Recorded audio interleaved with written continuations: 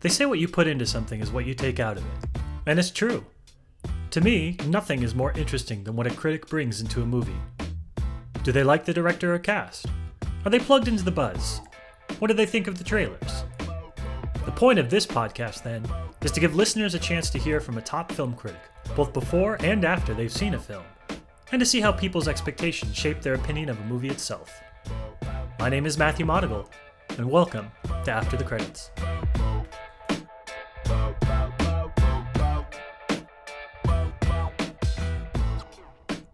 Well, hello everyone, and welcome to this week's episode of After the Credits. I am joined once more by a very familiar face. Some might say too familiar a face.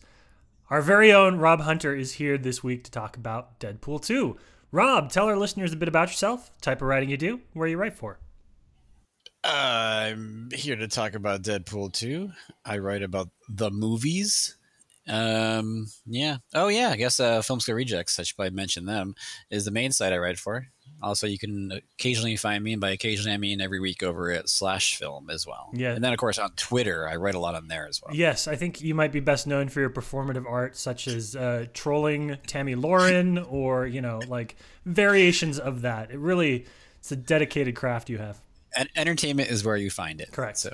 Yeah, weren't you today, not to go on a tangent, but weren't you today sort of like singled out by Twitter with like a be nice push notification?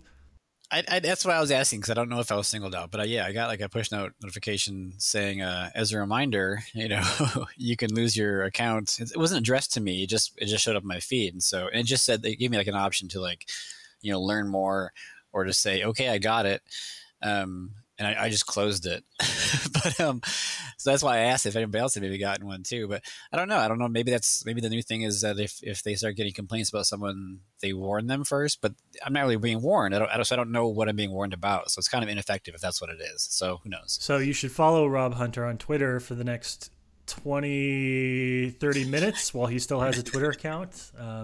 By the time this goes live, he might not have one. So I feel pretty confident that nothing I say is truly abusive or, not bullying or any of that. And the people that get the worst of me are the ones who enter into my feed to give me shit in the first place. So, And what are you gonna do? I can't think of a better way to set up a movie like Deadpool 2 than with a good couple of minutes of navel-gazing bullshit. So we're good. We're in prime position here to talk about this film. So let's not give your about to be deleted account any extra attention. Rob, let's talk about the original Deadpool. You've seen it. Were you a fan?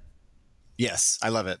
I've seen it a few times. I haven't rewatched it yet. I'm going to do so again tonight before seeing the sequel tomorrow. So it's been a while since I've seen it, but I've since it premiered back in 2016. I've seen it probably about 3 times, and I love it. I think it's. I will preface this by saying that I've got no familiarity with the character before this. I'm not a comics guy, so I didn't know anything about him going into it really. I knew that he had briefly appeared in an X-Men movie, but it was a completely different version or take on him. I don't know. And that's was the extent of my knowledge. So going into this movie, as someone who was watching every other superhero movie and comic book movie, it was, I don't know if refreshing is the right word, but it was definitely a change of pace. I think that the humor, there's so much of it thrown at the screen that even though, not all of it lands, enough of it does that because there's so much hitting you, it's a very funny movie. The action, I know that gets a lot of criticism from people, and I can see that because it feels like a small movie.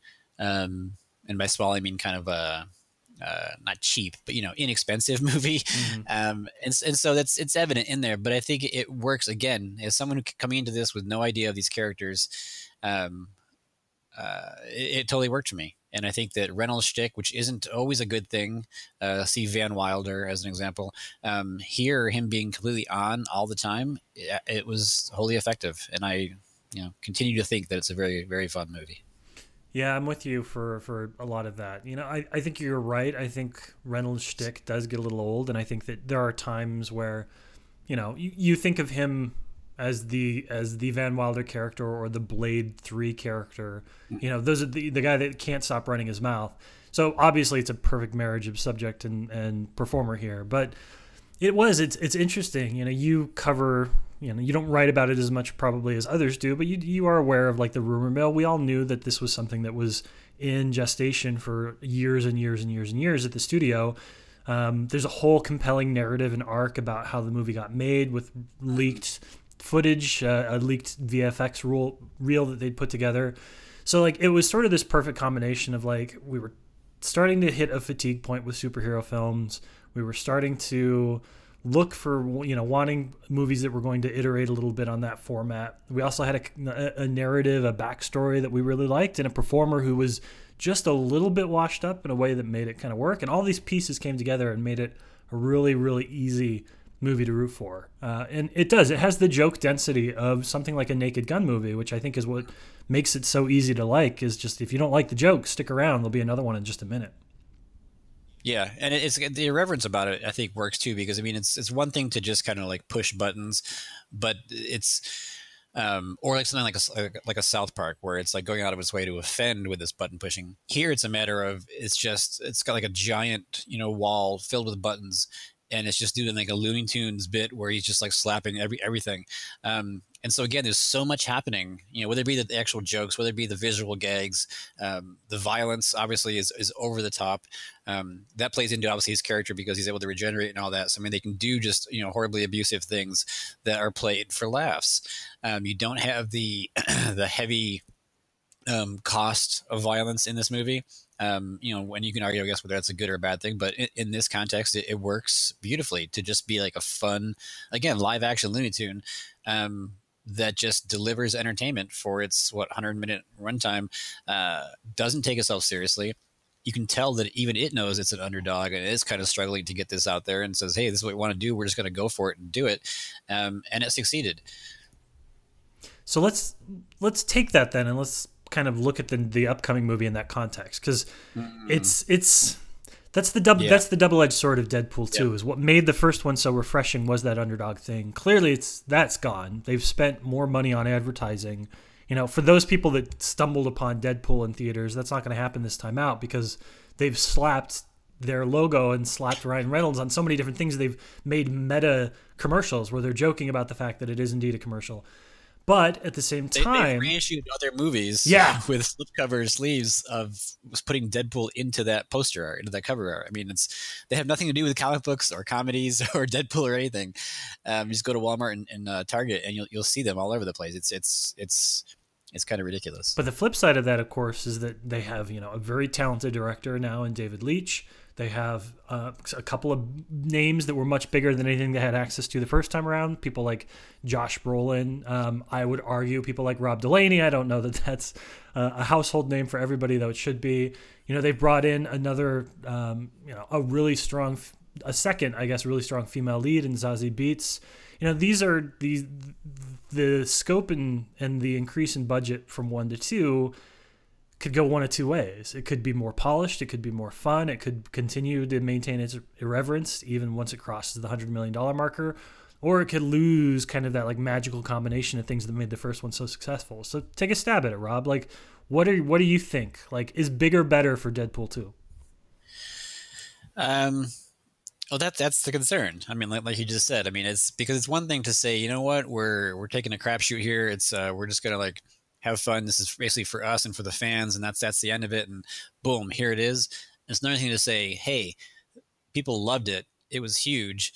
Now we're going to intentionally try and do that, as opposed to just naturally, the first movie being what they made.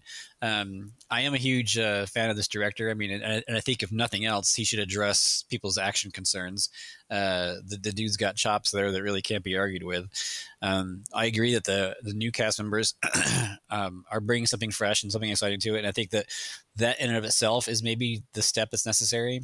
Whereas we're still going to get the usual, I say usual, I mean, we've seen it once, but we're still going to get the expected Deadpool gags and jokes, and his character is going to be the same. But bringing in this fresh blood might be enough to kind of like, make it feel new all over again. I'm a huge Brolin fan. I think that he does kind of gritty jerks really well, and playing a villain, a comic book villain is ideal, especially now that we get to see him in action as opposed to just hear his voice. So I'm cautiously optimistic is what I'm going to say. I haven't been watching or checking out multiple trailers, so hopefully I haven't ruined any kind of gags or additional scenes.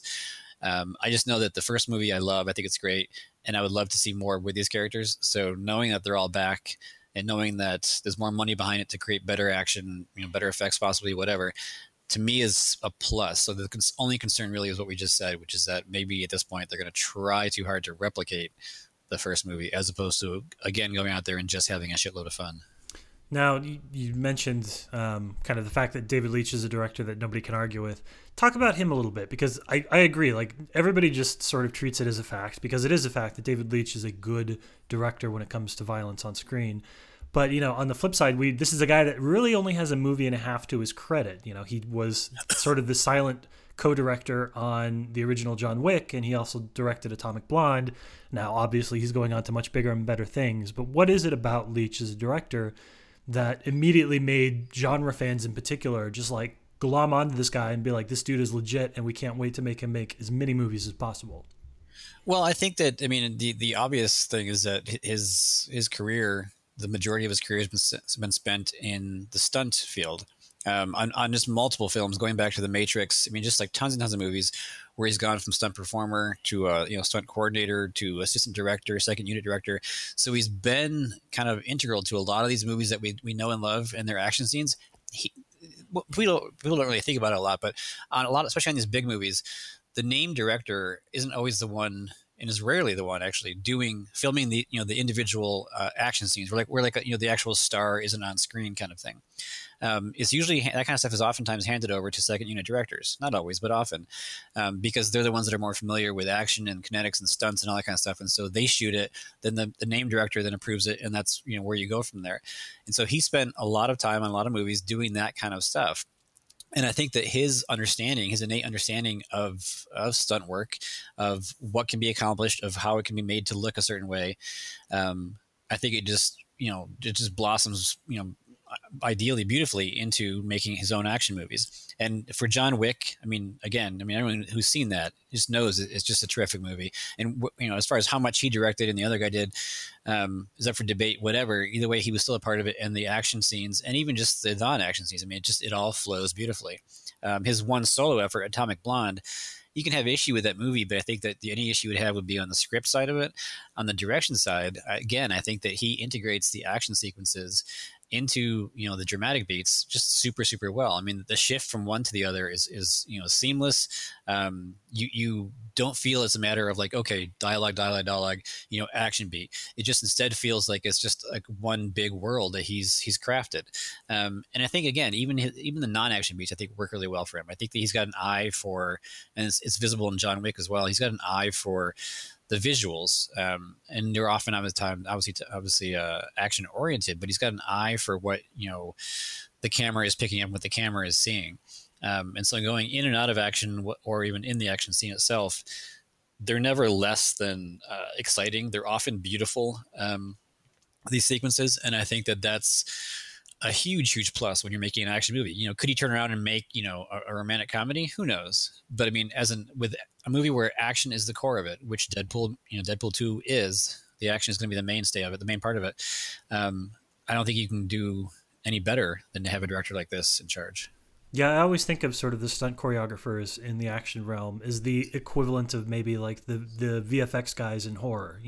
Everybody knows. Okay. Everybody knows their favorite guy that got the start in makeup or in prosthetics or just like general visual effects. And so, I think to me, somebody like Leitch is always like the genre fans director, in the same way that, you can choose anybody you want, but like any of the big names in the horror genre that's got their start doing visual effects, like those are the people, those are the genre fans version of filmmakers. Well, you have something like, to that point, you have something like John Carpenter's The Thing. It's like, through and through John Carpenter's movie. But if you remove Rob Bottin's visual, practical effects, I'm sure it would still be a good movie. But it's a huge part of it. It's a huge part of what people remember. But it's still, at the end of the day, John Carpenter's The Thing. But these people play an integral role. And so taking those talents and those skills, to the bigger picture, Stan Winston is another example. He was an effects guy. He actually went on to directing. I don't think he did Pumpkinhead. I don't know if he did anything else or not. But Pumpkinhead is a terrific little, low budget but terrific little creature feature because he knows visual effects and he knows how to take full advantage of it. And so crafting a simple, supernatural revenge story around it, it's the movie comes out and it's terrific. So these people have this extra, like I said, this extra awareness that regular film directors don't always have. And so it's never a bad thing, I think, to put them in charge of bigger, better scenes. This is why I like having you on the podcast, Rob, because we're talking about one of the biggest movies of the summer, and then like totally logically and organically, now we're talking about Pumpkinhead. That is my favorite type of tangent. All right, so we've got the Deadpool 2 direction. We're gonna check that box. It's totally fine. The script, like, are they gonna be able to keep the humor up? If you like Ryan Reynolds, you're probably the answer to that's probably yes. I assume that based on some of the creative differences they had between films, there's going to be a lot more of his input in this, which means things are going to be a little bit more, even more lippy, if that was possible. A little bit of him goes a long way, but again, it's all about joke density. A nice mix of visual gags along with. That's the other thing too. They bumped this one up to like just about 2 hours in running time, which is when I went to get ready to rewatch the original, I was happy to see it was like 100 minutes. So it seems to be the new thing where obviously superhero movies have got to be 2 hours or longer. So we'll see how that goes. Yeah, I mean, I have a little bit of misgivings about the running time on that. That's a long time to spend with this particular tone, but we'll see. But yeah, what you mentioned that you really like the actor. I do too. Let's wax a little bit poetic about Josh Brolin because he's having a hell of a year. He's going to continue to have a hell of a year when the second Soldado or whatever movie comes out. I can never remember. Which, fuck the haters. I'm looking forward to that. I can't remember what name they landed on. Silencio 2, Soldado, whatever it is. It looks good. He looks good. You're absolutely right. You called him somebody that plays like gritty assholes well, and he's at this perfect age in his career, about like a 7 or 10 year window where he gets to play this type of character who can still do the things that a leading man does, but is no longer a leading man. So what are you looking for from Brolin? Well, first off, I want to say real quick that I think that they missed a golden opportunity. They should have cast Hugh Jackman as Cable. I think that would have the fans would have hated it, while at the same time loving it. But that said, I just think that, as I said, his assholes that he portrays, even in Sicario, they're jerks. They're bad guys. You have good reason to dislike them, but he plays them with such. I don't know if charm is the right word, but it just a little smile he throws in there. I mean, he's got a little bit of an attitude that this person's bad. You shouldn't trust him, but damn it, you want them to continue, going on here. And I think bringing that into this kind of universe would be a good foil for Deadpool. Because if you go back to the first movie, the people he was fighting, the characters he was fighting, were so humorless. I mean, and part of it was maybe the performers, but it was for the most part is the script and these characters that he was taking on.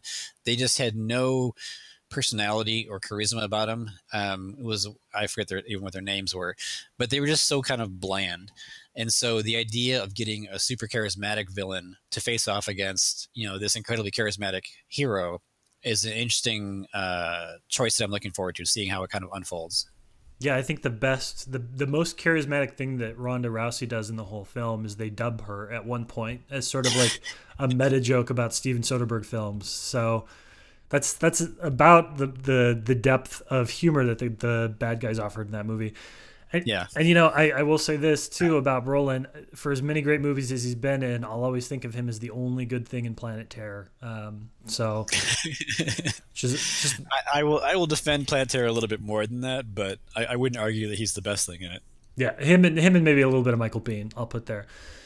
So we've got two Dynamite leads. I have to admit I'm not super familiar with Zazie Betz's career. Have you seen any of Atlanta? Have you watched the show? Are you familiar with her work? I have not. Okay. I have not. So she is something she is a performer that we know is going to do well because we've heard good buzz about her, but we don't really know one way or the other yet.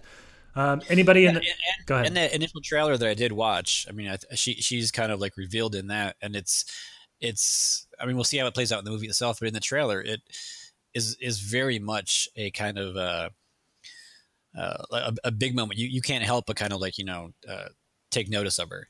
And so I think that, and part of it is performance, obviously, but part of it is also the, the costuming and all that kind of stuff. So I think she definitely had a screen presence, even in the brief, trailer form. So we'll see how it plays out in the whole movie. Yeah, and I'm not a huge comic books guy either, but I do every now and then. If somebody's offering one of those free Marvel Unlimited subscriptions, I'll go through and read some stuff. So Domino's character is basically, and sorry if you've been trying to avoid anything about it, but her mutant ability is to control probability. She's very lucky. Things happen to her. She has good luck, and circumstances conspire to make sure that she always comes up, on all four feet. That's pretty stupid. But that's the thing. They make the trailer that you haven't watched. They make fun of that. Okay. That literally Deadpool says that's a stupid power. Okay, good. So, but the ways that they can play with that. I think there's a lot of opportunities to have a lot of fun with that as a superpower too. So and I expect a lot of them to end up,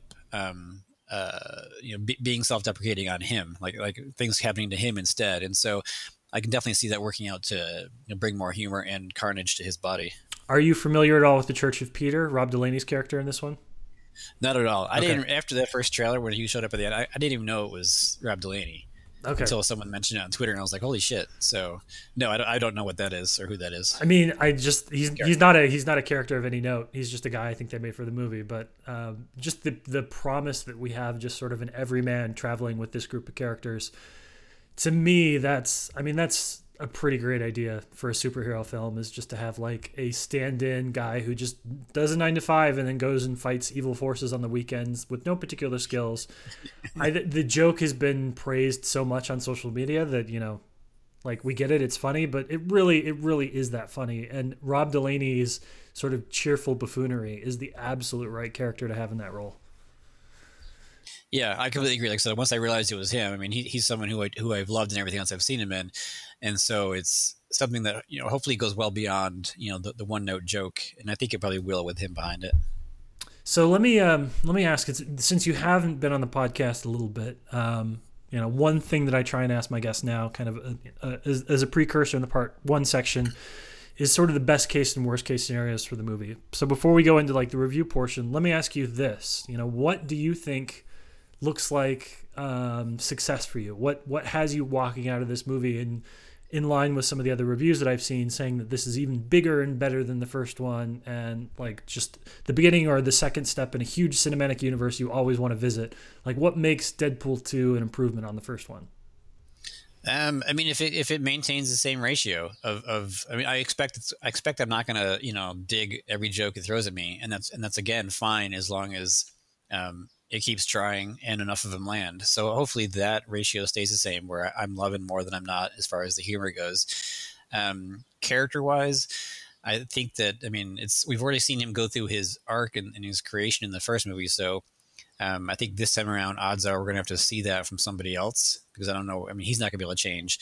And so we're going to have to see that from somebody else. So hopefully it's just as engaging, because knock it as much as some people might want to, but the first movie, it found some real emotion, I think, in the scenes where he discovers he's diagnosed with cancer and all that. I think that his creation into that character, it found drama in between the punchlines and the dick jokes and the fourth wall breaking and all that kind of jazz. So hopefully this film doesn't kind of forego that and instead finds its own drama someplace else. And as far as those things that I want, the flip side of that is I will not be pleased if they kill off Marina Baccarin, or if I might be mispronouncing that, but his girlfriend, the actress playing his girlfriend, if they kill her off for some kind of cheap dramatic bit, then I'm going to automatically give it an F. Do you think there's a chance? First of all, I think that's probably going to happen. Just, emotionally prepare yourself for that, because that sort of seems like the kind of thing this movie would do. Do you think there's a chance that it gets a little too bogged down in taking shots at other superhero movies, especially riding the heels of Avengers Infinity War? That's entirely possible. And I think that one of the things, too, is that because he's going to be, wearing his mask for half the movie probably, the advantage there for them is that they could be editing, dialogue, ADRing stuff in up until like a week before it releases, because you can't see his mouth moving anyway. So what does it matter? And so they could be making little shots at whatever they want to and changing jokes up at the last minute. And that might include tossing in more, because I'm sure they're going through like multiple jokes, multiple gags, and then having to pick the best one. And so That's entirely possible, as long as it stays though on track with its own story, its own characters, and saves that kind of thing for the quick asides here and there. I don't mind. Like last time when the jokes he made at the expense of whether it be Wolverine or the X-Men. They're there. It kind of reminds you that this is a kind of a shared world, even as again he's breaking the fourth wall with some of the jokes. But it wasn't. It never kind of like it never overcame what we were actually there for. The main action, the main comedy, the main characters. So as long as I can maintain the same thing here, I think it'll be fine. All right. Well, then time for your bold prediction, or I guess your practical prediction. What do you think Deadpool 2 is going to be on a scale of 1 to 5 when it's all said and done? Well, on using that scale, I would put the first movie probably at a 4 for what it is. So my hope is that this one will come out again as a 4. I'm worried about the extra length. I'm worried about the overconfidence, but if it can maintain the things that worked, make me laugh, make me love the action beats, give me new characters to be super engaged with, then I'm hoping for a 4. Realistically, knowing how like bigger, better, quote unquote sequels typically end up being, it would probably be a 3. So 3.5 will be my prediction. Yeah, I'm gonna go with your optimistic standpoint. I'm gonna say I'm gonna go into this thinking maybe a 4, and it's not a 4 because I think that the Deadpool movies are so fantastically brilliant that they are resetting trends within the broader superhero cinema landscape. But I think that the Deadpool films, or at least the first one, and it feels like there's been a dozen that we keep referring to it. You said earlier, like, these movies always, we've talked it to death so much in the past 2 years that like it feels like they've just dominated the last movie dominated the landscape. But having said all that, I think there's that Deadpool might be the closest thing we ever have to really cheesy 80s action movies put out by mainstream Hollywood. And I don't think that I can ever be too upset about that. I don't think I can ever dislike a movie entirely that basically just, sucks the marrow from the bones of 1980s bad VHS or straight to VHS or good straight to VHS movies that are like action and like maybe even a little horror tinged, and like turns that into something with a budget that would make James Cameron happy. So I don't think I'm going to love all of the jokes. I think there's going to be a lot of jokes that are just sort of groaners, but with Leach and the ridiculousness of the premise and a pretty fun and improved second cast, I'll say a 4.0. I'm going to be a little optimistic. Wow. It won't be book club because I saw book club last night, and it's actually pretty good. So it's not going to love it. I did not love it, no, but I would see a sequel. I think next time I just release the two of them together, just have a shared universe book club Deadpool 2 movie. I would watch the crap out of that. But yeah, I'll say a 4.0. On that topic real quick, and probably might maybe save a deeper conversation for the second half here, but do you think that there's any way that now that obviously Marvel's bringing all their families together and all that kind of stuff, do you think Deadpool has any kind of role in the existing MCU? Like could he? And for me, that the difficulty is his penchant for breaking the fourth wall, because that wouldn't work in the MCU. And so, if you were to drop him into an existing movie, which I don't know if they plan on doing or they want to do at some point once they start combining more and more of their characters, like, do you see that working, or do you see that being like problematic in any way? To me, it's not even so much the fourth wall breaking as it is sort of how carefully constructed the stakes are for the MCU. So the fact that the violence is always of a sort in that universe, where like things happen, but bad things don't happen to people. Like a lot of landscapes and monsters are destroyed. The fact that Deadpool is basically a mercenary for hire and a mass murderer. Those things that work very well for the character make him funny. I would have a hard time reconciling the two tones for that. It is also tough because he is billed as only really existing in opposition to the established norm, which is the MCU. If you have someone that's defined by what he isn't, bringing him into what he isn't doesn't really make it work at all. And I think back a little bit too. There was a piece that I recently reread by Angie Han, who's been on the podcast a couple of times.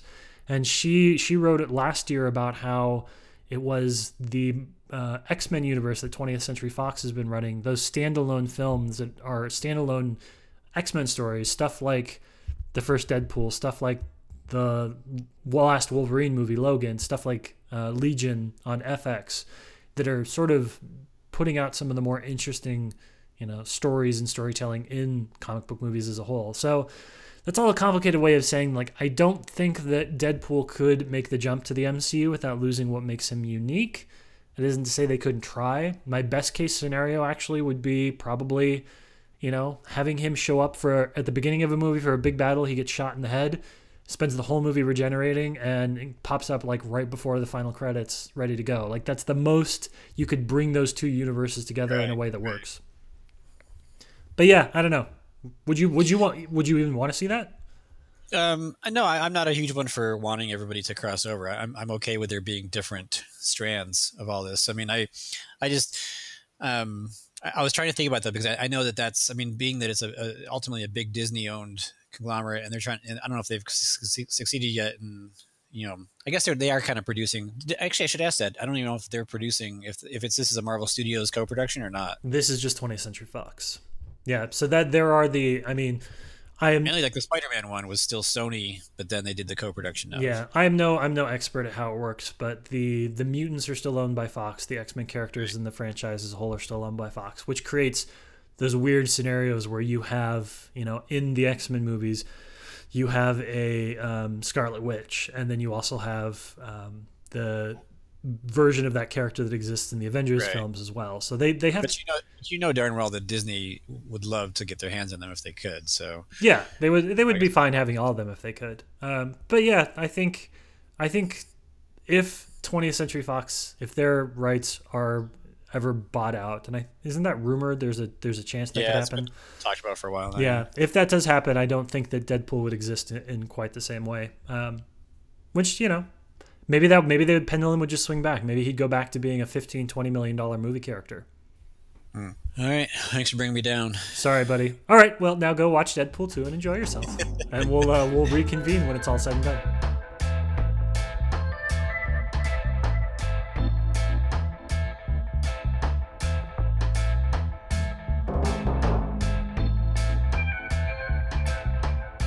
Well, hey there, and welcome back to part 2 of Deadpool 2. Before we get into the discussion of the actual movie, I do want to say that this is very spoiler-filled. Now, Deadpool's been out for about a week and change, so there's no excuse for you to be listening to this and you haven't seen it. I'd like to meet you if you wait a week, listen to a podcast about a movie, and then go see the movie itself. That's a special dedication to the film critic circle. But we're going to talk about anything and everything. We're going to talk about secret special endings. We're going to talk about character cameos and all that jazz. So walk away right now. For those of you that have seen it and are sticking around, Rob, let's just get into it. What are your big impressions? What's the top of the mind stuff when you think about Deadpool 2? Ooh. Well, I'm a man of my word. So right off the bat, I'm going to go up front and say that I'm giving it an F. And we all know why. If you're listening to the first half of the show, because they killed off the lovely, lovely girlfriend, Vanessa. Yeah, good place to start. So the whole fridging thing, there was a lot of conversation after the movie came out. There was that interview, I don't remember, I think it might have been in Variety Fair or something like that, where the filmmakers, the screenwriters, admitted that they had never heard the word fridging before and were unfamiliar with the concept. And for those of you... In their defense, too, I had never heard it before. I was very familiar with the idea and the trope, but I had never heard that terminology before. So if you haven't heard, or if you're not familiar with the word fridging, the fridging comes from the comic book world, which has dealt with the death of female characters as development for male characters for quite some time now.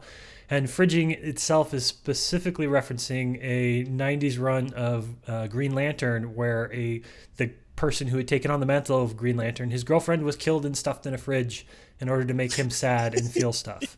So fridging is a literal thing. It is not an interpretive thing. But what it does mean, and what it means more importantly for Deadpool 2, is taking a female character and putting them on ice, literally or metaphorically, to create some sort of plot development, character, or story element for like a motivation or a drama or some kind of like a clutch situation for the hero, the male hero. And we had a lot of discussion about it when it came out, how people felt about that. So Rob, go to town on that. Why is fridging bad? Well, it's lazy, number one, which I know isn't like an issue to deal with, regarding political correctness or anything like that, or proper treatment of different characters. It just is lazy writing. Period. To take someone that a character, let alone who the audience also cares for, dispose of them strictly so that we can then give the main character, who again traditionally pretty much all the time is always this male hero, kind of a kick in the ass to go about doing whatever it is they need to do, whether it be like whether a simple revenge tale. I mean, this is also like the premise of like Charles Bronson movies, Chuck Norris movies. I mean, it's familiar to anybody like in any kind of medium, any kind of art medium, books, movies, whatever. But it's lazy. It's a lazy motivation. It gets them kind of up and going to get revenge, or to grow up, or to become a better person, or to find a new family, or find family. Like maybe there's also like if there's like a child involved, this hero now becomes a better dad, whatever it might be. It's just a lazy way to get there. And it's like I said, it's especially so when it's a character, in this case, like Vanessa, who was in the first movie. I mean, we everyone fell in love with her. She's a great character. She's a fun character. And so it wasn't just kind of a throwaway, female character who shows up and is only there just for this purpose.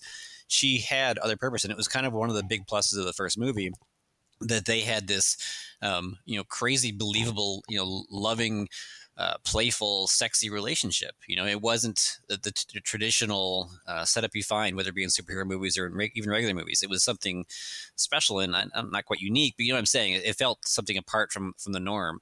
And so to then just go ahead and like in the first, it's pre-credits of the second movie, to go ahead and say, okay, we're just going to kill her off. It just is, it's an abomination.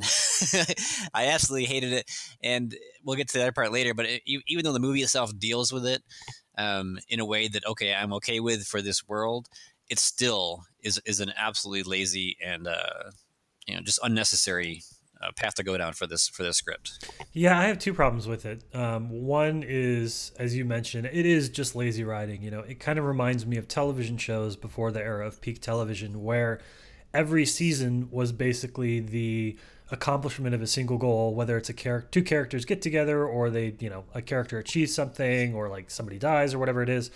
And then since that was basically the only thing that the show had, was this one story element, they'd have to find reason to, in the next season, immediately like remove that from the situation. So characters that had just gotten together would break up or fall apart or anything like that. Mm-hmm. It's bad long form storytelling, and it's bad storytelling, period. There are a lot of really good, smart reasons to dislike it from the point of view of, female characters in superhero movies, and like male narratives and the male gaze and all that. Those are very legitimate and very good criticisms. But, even if you disagree with all of that, which you shouldn't, it's just bad and it doesn't work. So there's that part of it, which I didn't like. And then there's a part of it too, which is the fact that, you have created a character in a universe that is supposed to exist entirely for the purpose of making fun of other superhero movies, for taking cliches and tired tropes and things that we've seen in the rest of the universe, and then, having there be no sacred cows, ripping everything to shreds. And yet, the second time, the first time you get a chance to revisit these characters, the second time you offer us these characters, the first thing you do is the most generic, played out thing in the book, and you don't ever stop and acknowledge that. There isn't a single moment in Deadpool 2 where they go, like, yeah, we just did that, but hang on, there's a reason why. The film just sort of, that was their big idea, was to kill Vanessa and to move on from there. And which is weird, because they do often, I mean, to that point, they do often, like everything else that they kind of take, present, and then subvert. I mean, the entire, the big gist of a lot of it is to then point it out and say, and make fun of it and say, yeah, this is what we're doing. We're messing things up around here. And so, yeah, I agree. They just kind of laid this out, and then, yeah, we did that and moved on, Which I have, what you just described, I have problems with for other reasons. We'll get into that. But yes, Deadpool 2 is a film that a lot of times tries to have its cake and eat it too, with saying like, oh, here's something that's about to happen. Wink, wink, nudge, nudge. It's okay if it doesn't hit you the way that we want it to, because we acknowledge that it might not. And yet this thing was just like left there with absolute total sincerity and the least effective part of the film. And the only commentary on it was because they kind of made it the theme of the opening credits. Which admittedly, those opening credits, if the It's not enough, but if the whole reason they killed Vanessa was to allow them to have a like James Bond-esque sad credit sequence, it's almost forgivable because those credits are, I think, the best part of the movie. They're great, and then obviously they had fun with the actual text of it too. Directed by, can you believe they killed off Vanessa? So they played around with all that kind of stuff as well. Um, but it's so it was them kind of acknowledging it, kind of making a joke out of it, and then dropping it, for the entire length of the movie until the end credits. So it was, and to get him, and in this case, it is a circumstance where it's an issue of family because they were about to get potentially engaged, or I guess they were engaged, or they were talking about having a kid. Is that what it was? Yeah. So it's like the family idea was there, and then she gets ripped away, and so then the movie becomes, oh, now he's got to protect this kid, and so it's sticking with this theme. But at no point is her death necessary for anything that follows to have any kind of additional weight or relevance. It all could have continued as normal with her still alive. Maybe either hanging around or visiting in New Jersey or whatever she wants to do. The death didn't need to be there to motivate any of what came after it, even though it kind of played it like it was. Yeah, and you mentioned kind of just a couple of throwaway lines in the credits about the Vanessa death too, and that gets to a second thing that I alluded to a minute ago I want to talk about now, which is sort of the way that the humor in the movie, how it feels the second time around and how much mileage they get out of their self-referential sense of humor. One of the things that supremely frustrated me about Deadpool 2 was the fact that they would continuously introduce something that was totally played out or generic or like expected or just boring. And then they would sort of nod to the audience and be like, prime example, the big fight at the end of the movie between Colossus and Juggernaut. Deadpool turns to the camera and says, oh, it looks like it's just going to be like a CGI battle, and then they just have a totally boring CGI battle. And it's like, guys, you can't, like, it isn't enough for you to just say like, oh, this thing that we're about to do, yeah, it's terrible, but let's just do it anyways and play it straight. Like, the movie seems to think that it gets a lot of humor out of not showing us interesting things, but like joking about the fact that it has uninteresting things, which is, I mean, it's a bold move, Cotton. Let's see how it plays. Well, here's where I'll end up splitting away from you. As much as I hate what we just discussed with Vanessa, I do think that the number one appeal to the movie for me is the humor. I think the vast majority of the humor works. Now, that particular case with the CGI fight, yeah, CG fights are never exciting. They pointed out it happens. I mean, it's kind of a waste. Now, I would expect that there are comic book fans who enjoyed seeing it for to see these characters kind of go at it. For someone like myself who's not really into the comic books, I know who they are, but I don't really care on in a grand scheme. I don't really care. So to me, it's just CG characters fighting. But Rob, by the way, I gotta interrupt you. When you write a book about blockbuster movies, can you please title it "I know who they are, but I don't really care"? I will do that for you. Thank you. But I think, like I said, but that's one of those cases. But I think the vast majority of the time, the humor works, whether it be referential, whether it be them pointing something out and then doing it, whether it be when it does succeed in subverting the tropes. I mean, the whole X-Force team assemble and heading out to the first mission. I think that entire sequence is just fantastic. Oh, that's great. Yeah, that is perfectly set up and perfectly paid off. Right. So I mean, I think that's the best example, I think, in the movie. But I think that more often than not, those elements work. The laughs land. For me, second thing would be the action. But I mean, number one is definitely the humor. I think throughout it just was really, really well done. The performances and the dialogue, I think, for the most part, are spot on. Just like the first movie, there's so much thrown at you as a viewer that even though I'm sure I missed references and I'm sure there were more than a few jokes that maybe didn't do much for me, again, the majority of them landed. I was laughing, I was smiling, I was chuckling along. So I think that for me, I mean, it is number one, a comedy, and I think it succeeds. Well, let me ask you about the action since you bring it up. I am of the opinion that the action in this film is actually not very good. I think that they're outside of the opening, let's say, that 10-minute montage of Deadpool going around the world and that absolute world beater of a slow motion fight sequence, which is borderline worth price of admission in the movie in terms of all the action sequences. most of the film is actually pretty generic stuff, like the breakout in the jail with Ryan Reynolds throwing down a little bit. You've got the later fight scene in the vehicle. You've got the Juggernaut CGI battle and the big, end death sequence that he goes through. Like, I thought I was surprised at how unstylish, unflashy, and like unmemorable a lot of the action sequences in Deadpool 2 were. Try and change my mind if you can. I mean, I don't think I'm going to. Okay. I think I'm a bit lighter and kinder to it than you are, but I think that yeah, I would have liked more from Donovan Leitch. I think, or David Leitch, sorry. I think he could have done better, but I think that the issue here, my kind of take on it is that I think that his as a stuntman, and we talked about this previously, that as a stunt performer, as a stunt coordinator, he's got a fantastic grasp, and he's shown it already on the physical and on the practical. And this being a superhero movie, particularly with like a lot of these types of different characters are in there, so much of the the action and of the fight sequences here are not just CG assisted, but majority CG in one fashion or the other. And so it's not. I don't think it gave him the opportunity to do a lot of, because we know he can do phenomenal action beats. So I don't think the issue is with him. I think it's maybe that he's not the right match necessarily for CG characters, because I agree. I think that a lot of it is fairly generic. I think that it lifts a little bit above because of the personalities in there. Like I enjoyed seeing Domino, get to her action beats. I still enjoy seeing Deadpool, Cable. I mean, I enjoy the performers and these characters, and so it's the action became entertaining for me. But there's no sequence, there's not a single sequence in the movie aside from what you mentioned, the earlier bit, international stuff, where I kind of sat there and said, that's a killer action beat. I mean, there's really nothing else in there. It doesn't disappoint me, other than the fact that I would have expected better from Leitch. Yeah, and I think one of the things that sort of surprises me is when we talk about, and we talked about this a lot in part one, the idea of Deadpool 2 as being bigger, better budget, a lot more cultural cachet. It has a 2-second cameo from Brad Pitt in the movie, so it has access to people that want to be part of this in a way they might not have wanted before.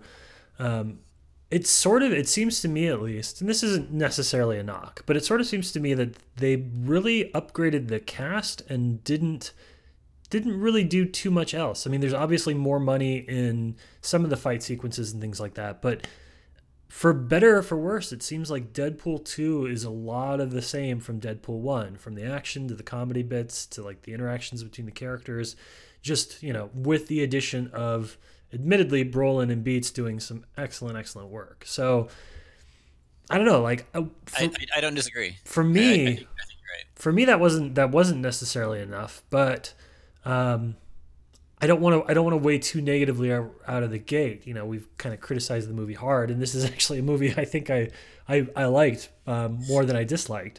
But I think again, I'll just speak for myself. I mean, the action to me was fine. Again, I don't walk away blown away by anything in it action wise. It was fine,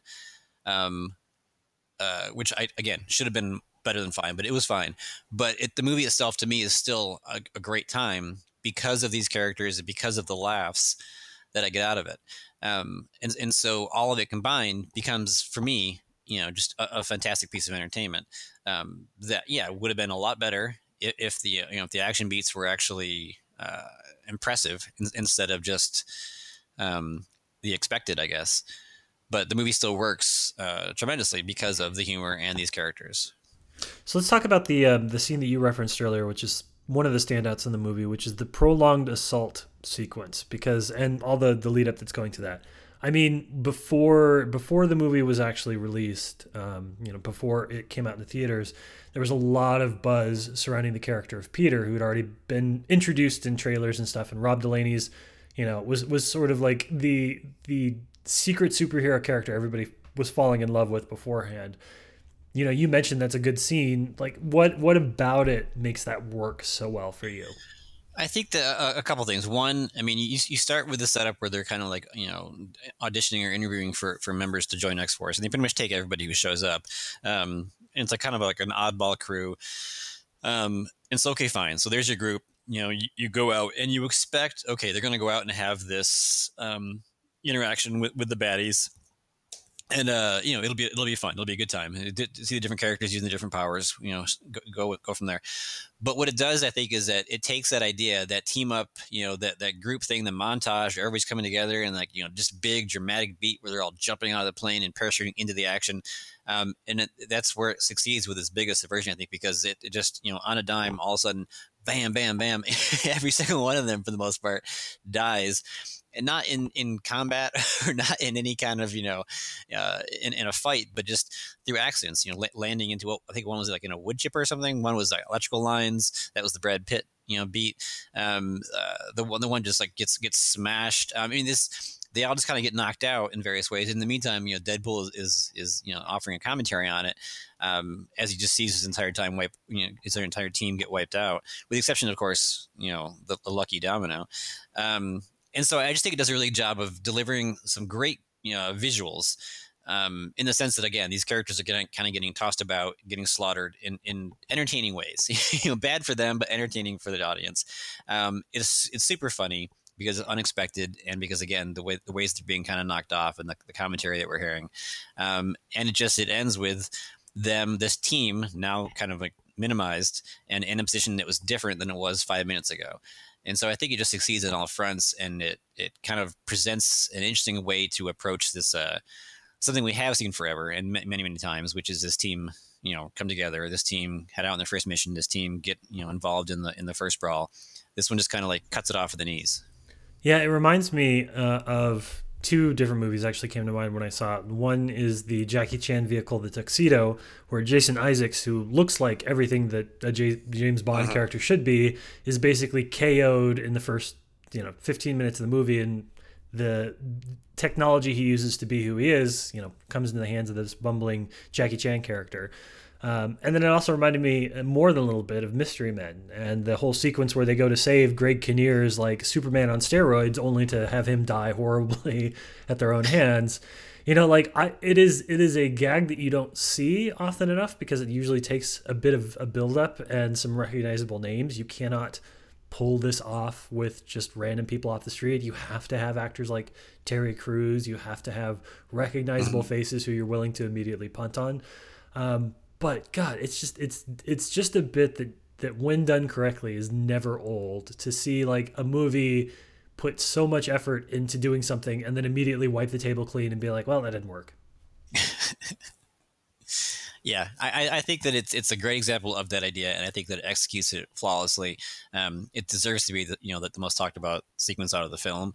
And it is. I mean, because these are faces that you recognize, faces you're thinking, okay, well, he's an interesting character. I don't know if any of them. I can't imagine any of them were actual characters from the comics, but I honestly don't know. But to just introduce them and then almost immediately dismiss them in a bloody, graphic ways. And then just be forced to move forward from there. It's done so well, and it's definitely a high point in the film. And then the plot continues, and then you go from there. But it's a sequence that just is aces. So let's talk a bit about the new additions to the cast too, because we had sort of the biggest three names here are Josh Brolin, Satsy Beats, and Julian Dennison, or everybody knows the guy from Hunt for the Wilderpeople. That's sort of the main thrust of the movie, is Deadpool's relationship with each of these characters. And, I would say that that's probably where most of the power in the film comes from, is the dynamics and the way that they not only play off of the character, but also sort of the way they play off Ryan Reynolds as an actor too. So who among the three of those, who's the winner? And I don't think there's a loser, but like, what did you think of these three characters and what they had to add? I mean, I think Domino and Cable are the standouts. Both because of the characters, but also because of their performers behind them.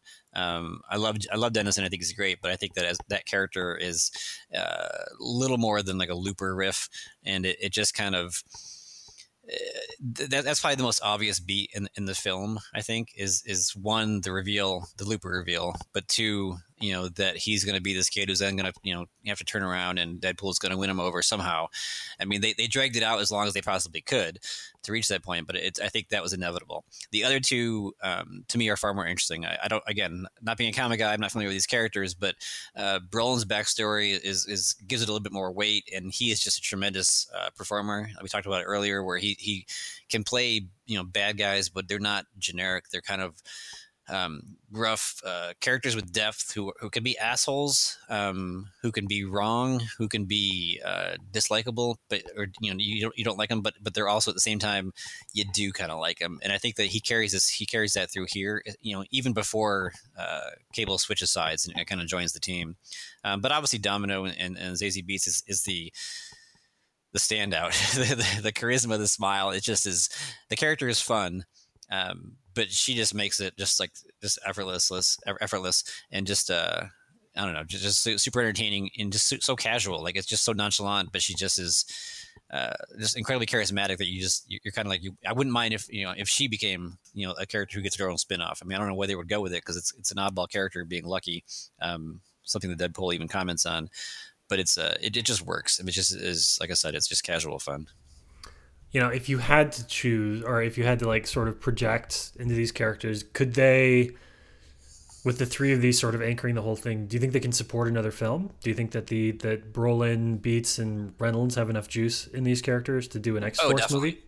Oh, I think so, because I think what'll happen is, I mean, I know that as of right now, there's like tentative X-Force and tentative Deadpool 3, but I think as an X-Force movie, I think the three of them together, they kind of offer an interesting mix, because again, you've got the flat out just broad humor of Deadpool. You've got kind of like the gruff father figure who is tough, but also not quite in on the joke of Brolin. And then of course Domino's character again is just like this sex appeal, but there's also just a lightness to it that the other characters don't have. And so I think together they all kind of like form an interesting team, and they can definitely carry on, because I imagine that in the X-Force movie that we'll eventually get, they'll bring in other characters as well who will then probably be killed off quickly, but these three as a core, I think they all complement each other. Now, before we kind of move into the home stretch here, I do want to ask you about this, because this is something that you just brought up and is always worth talking about. How did you feel about the time travel elements in the movie? Because time travel is, unless you are talking about the most esoteric of like time crimes and that kind of stuff, it's always a mess. Especially in big budget movies, it's always a mess. Mm-hmm. So kind of factoring in the end credits too, where they sort of do a hard reboot on their own universe, like, is that a good thing to introduce to this character, to these characters, to these movies? Or is it, just more of an opportunity for people to like fuck up long term? My guess is that we won't see it happen in the next movie. I feel like it was introduced in order to get these characters and get this story going, and then they also realized that, hey, we can use this to just continue our subversive streak in our end credits, and just kind of like fucking reverse whatever we want to reverse, which they do. They basically he saves Vanessa, he saves he saves Peter. I mean, it's the elements that would have really most annoyed you as a viewer, which are those two deaths probably, as far as character demises go, are completely reversed. So they're both fine now, and so it works as a joke. It works because it's funny. It works as kind of like a breath of fresh air. Because like, okay, we were upset that they were dead, but now they're back. Cool. End credits. But I don't see them carrying that on to the next movie, because I don't think that they need to. I think it was kind of a one and done situation to get the story going and to have fun with the end credits. I don't think they're going to carry that forward. Because in general, no, I don't like it. To your point, I think that it's one of many comparisons actually to the new Avengers movie, Infinity War, when you introduce this element that time basically is no longer a restraint. Then it's now, I realize also these are comic book movies, and so there's no really weight to a lot of these things anyways, but when you introduce this element, it kind of lifts things and makes them even lighter and even less permanent, obviously. And so you knew something was going to happen with it here. I did not expect what happened with it in the end credits, but it is something that is not something that I want to see kind of like as a constant in the series. So hopefully they do just drop it and don't even touch it again in the next movie. Yeah, I mean, it's not not the fault of somebody like James Cameron, but you do watch a promising franchise like the Terminator franchise just get bogged down in its own messy mythology and like doubled on timelines and stuff. And Yep. that's playing it straight. That's with like a room of writers who are basically trying to parse that shit out and make it work. And it seems to me that for Deadpool, if that becomes an integral part of the franchise going forward, which I believe the filmmakers have said it won't, but if it was, like that would, it's the panic button for everything. Like there's no way to go other than just making that ridiculously messy, which would be a really funny idea if, the movie kept more of the tone of that final credit sequence. But, again, I kind of boil back to that, like, if you're going to play with something like time travel, but you're going to be as sort of surprisingly self-serious as a lot of Deadpool 2 was, that seems like a bad match. I think that I did hear some people griping about saying that the emotional beats and like the more serious moments were maybe they were trying too hard, or they were a bit too heavy-handed, a bit too forced compared to what the first movie accomplished. And I don't necessarily agree with that. I think that, with the exception of what I was saying earlier about Dennison's character, I think that his arc was pretty clear cut, and so the emotional beats that are in there don't really work for me as well because, one, that they were clear with it, they were coming, but two, as much as I love Dennison, I mean, he's not the most emotionally competent actor. Is that a good way to put that? That's fine by me.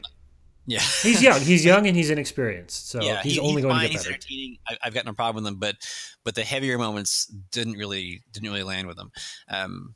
What does work though is I think that and it's a simple story. It's something that's been done 1,000 times, but this idea of forming a family, I think works. And I think that, his belaboring his whole death scene, Deadpool's death scene too, as long as they did, was entertaining as well, because it actually worked. It provided laughs, but it gave time for the seriousness to set in. You knew he wasn't obviously going to die. I mean, that was never even on the table. But it gave time for these various beats, and to kind of recognize the losses that, have occurred here. So it kind of worked for me. I mean, I don't feel that it was overdone. I feel that it was done well and done just enough, with the exception, again, of Dennison's character. All right. Well, before we give it our final score, Rob, you've had half an hour now to prepare for this question. If you were going to recommend Deadpool 2 to somebody, if you wanted to pair a film for them or something you think they should seek out after seeing this movie, what's another movie you would like to see double screen alongside Deadpool 2? 1998's Zero Effect. Oh, talk more. I love that movie so much. Jake Kasdan wrote and directed it. It stars Bill Pullman and Ben Stiller. Pullman is the title character, Daryl Zero, the world's greatest detective. And Stiller is his assistant, his sidekick, who is like a Stiller character. He's kind of like a bit, always on edge over things. But the comparison for me is that the hero, the main character, the title character of this movie, is both incredibly talented and accomplished, but also his own worst enemy when it comes to actually accomplishing his goals he sets out to do. The goals he gives himself, the goals, the missions or assignments he takes on as a detective. And so I think for me, there's some similarities there in that he's a character who maybe doesn't take himself as seriously, as like a straight genre would. It's a comedy. If I didn't mention that already, it's a comedy. And so there's serious things happening, but they're all viewed through the lens of a comedy, and also through this lead character who is just living his own absurd life, with everything else going on around him. And it's got a great supporting cast as well. I mean, you got Ryan O'Neal in there. Kim Dickens is great. Again, Ben Stiller. So it's just a funny movie. And if you haven't seen it, if people haven't seen it, they should definitely seek it out, whether it be as a double feature or not. Yeah, it is hands down, at least for my money, the finest Sherlock Holmes adaptation, or at least like inspired by. And I will never understand why, when the Kasdans get together to write Star Wars movies, they don't invite Jake, because he's clearly the most talented writer of the bunch, based only on that movie. So, Kasdans, I call you out. All right, for myself, I'm going to pick also something of the era, maybe something a little interesting. I'm going to throw out Mystery Science 30,000, the movie. And the reason I'm saying that is because at sort of its best and its worst, a lot of Deadpool reminded me of a movie that was sort of not rising above the genre, but with a degree of cultural commentary and self-awareness constantly running from Ryan Reynolds' mouth that makes the whole thing a little bit more interesting than it would be. So essentially, I think that Deadpool 2 sort of feels like the first movie to MST3K itself as it's going along. And, I don't know if that makes it a great movie, but I think it makes it more entertaining often than not. And it makes me want to go seek out, Michael J. Nelson and Tom Servo and Crow and all those other friends who make bad movies better through their commentary. So MST3K, the movie, that's my recommendation for that. I have never been into the Mystery Science Theater crowd, and the main reason it's similar to the what's the other one that travels around the country and does shows? I forget what it is, but anyways, Cinematic Titanic. There's a couple of them now. Yeah, Riff Tracks. Yeah, there you go. That entire concept to me is, it just doesn't work for me. I understand people get out of it, and I don't mind poking fun at movies. So it's not the issue. I just, if I'm watching the movie, I want to watch the movie and laugh along with it. Having someone else crack wise. Especially when I don't always kind of find it funny, it doesn't, it kind of like defeats the purpose and leaves me not liking either half of it, the movie itself or or the commentary. Oh gosh, it's almost like you're highlighting some of the problems I had with Deadpool. I went to a screening once of a movie that was use an app, and everybody in the audience on their phone would text via this app, and then it would appear on the screen. The text would, and so it was. I did that with some friends, which is why I did it, and I was drinking. But it was the same premise, and people in general aren't funny. So the advantage to the Mystery Science Theater is that these guys are professionals, and so yeah, they get a lot of good jokes in. But I would rather just watch the movie and make my own fun. Rob, when you write your book about mainstream comedies, I would like it to be titled "People in General Aren't Funny." Are you writing these down? These are important. Noted. All right. Final score time. Scale of 1 to 5. Half stars more than welcome. It is the Rob Hunter scale after all. What do you give Deadpool 2? 3.5. It's funny? I'm going to say the same thing. I know I sounded like way more critical in our conversation than it was. You did. But, that's basically because what the movie does really wrong for me. But for the most part, it's funny and the characters are endearing. I'm going to say that you came into this conversation with a hard 2.5, and through our conversation, it elevated a full point, and you can't really change my mind on that. If you need a win tonight, Rob, let me be that win, but that's not really how the math shook out, but I'm okay with it. But yeah, I mean, it is what it is, which is not a great way of describing a movie for a professional film critic. It is what it is. But yeah, it's like it is. There are moments of real genius. There are 1,000,001 jokes. The clearance rate is, for my money, considerably lower than the first time around. But the sheer volume still higher than a lot of studio comedies. Yeah, I think for sure. Yeah, it is. If the comedy wasn't there, I think you'd have a problem with this movie, and I would too. It bears more in common with like the Zucker type films, your Police Academies of the world. Sorry, not Police Academies. Your Naked Guns of the world, where everything is happening so fast and there's tons of gags and characters. It just has a little bit too much improv type humor for my tastes. I wish they'd done more visually to make it funny and interesting, but 3.5 is fine. Although I don't think that's going to hold up. I think I'm going to rewatch it in a year or so and probably knock it down a little bit. Probably get down to that 2.5. So maybe you're right. Maybe it was entirely your conversation, Rob. Excellent. I'll take it. All right, Rob, if people want to talk to you about your movies, about the things that you love, the things maybe that you don't like, Deadpool and specifically, hopefully the Zero Effect, what is a great way to get a hold of you on social media? Well, I'm not on the Facebook, so you're going to have to go to Twitter. Fake Rob Hunter at twitter.com. I don't know how that works. And then also I'm over at Film School Rejects. You can reach me there. Cool. As for myself, you can find me on Twitter at Labsplice. That's LABSPLICE. I actually had someone ask me what that meant the other day, which was kind of cool. It's the first time that it's happened. No. Every single time we have this conversation, I think I should ask him what it means because I don't know either, but I resist it, and I want to maintain that. Okay, I won't tell you then. Okay, if you want to follow the show, you can follow it at One Perfect Pod. You can also follow the Mothership at One Perfect Shot. Tell us that we have posted articles too frequently and that our shot selection is bad. We love it when you do that. And yeah, if you like what you've listened to, please subscribe. No wonder they're Film School Rejects. Yeah, except one of us here is not a Film School Reject, so shut your mouth, listener. And yeah, if you like the podcast, leave a review, subscribe, let us know what you're thinking, email the boss, and tell him that we're great and that he should give us raises. That's about all I have today. That's pretty much all I have then as well. All right. Rob, thank you so much for joining me and talking about Deadpool 2. We'll have you back on probably before you know it. Ooh.